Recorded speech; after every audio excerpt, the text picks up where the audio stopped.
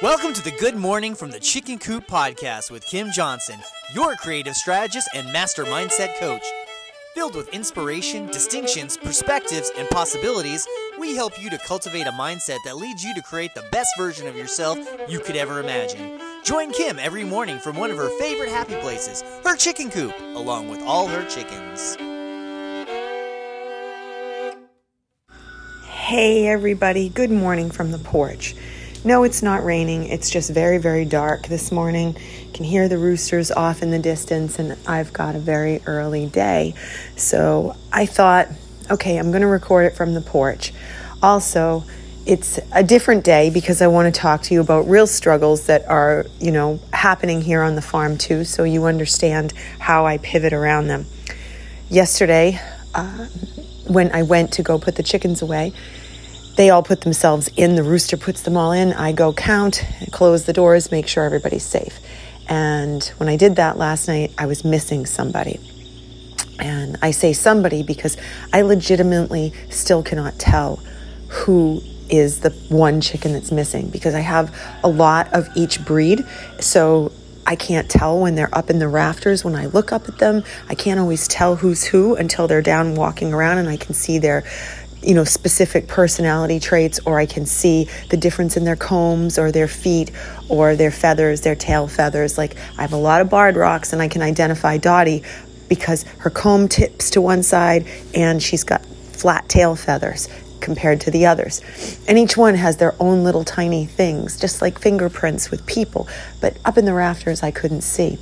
So we knew that we were definitely missing somebody.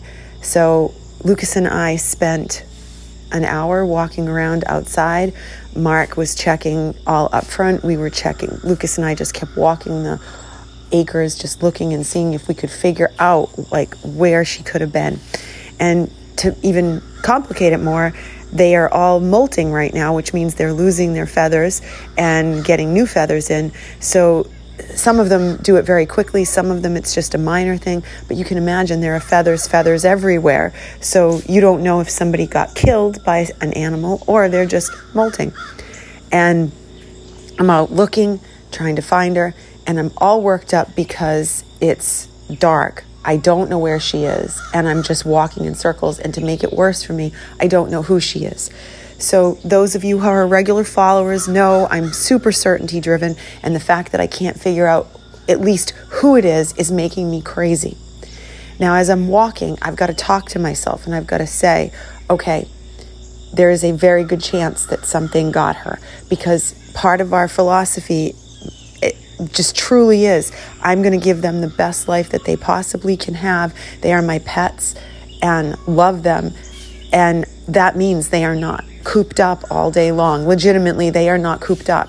They have a huge chicken coop. They have a huge run, and I open the doors to the run, and they are allowed to go anywhere on our farm that is completely fenced in. So, important distinction is it is fenced in, but regularly we have creatures that jump the fence, and we work on, that's why Buford is here.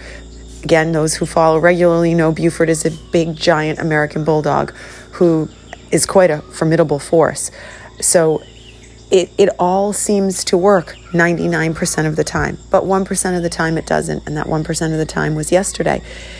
Now, she may have hunkered down somewhere, she may be scared, she may show up today, but how do I handle these things? Because they crush you when they're your pets.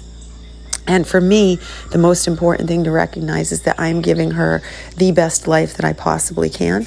I focus on being that way for them. I focus on the fact that when they are here, they are spoiled, they are loved, they are cared for, and they have the best chicken life that they possibly can. And if something happens that I can't control, something like this, there's nothing I can do about it. All I can do is be grateful that I had them and that I was able to provide them what I do.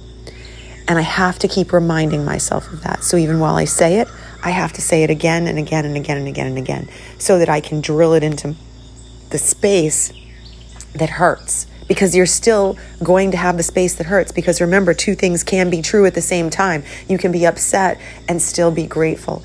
You can be sad and still be able to cognitively put together that you did the best you could. And that's why I wanted to talk to you about this, because that's the process I'm going through right now. So hopefully this was helpful for you guys, and maybe tomorrow I'll have news that she showed up. But right now, this is where it is, and this is a great lesson for me to share with all of you and for my own personal reminder. All right, my friends, I hope you have a blessed day, and I'll see you tomorrow. Bye.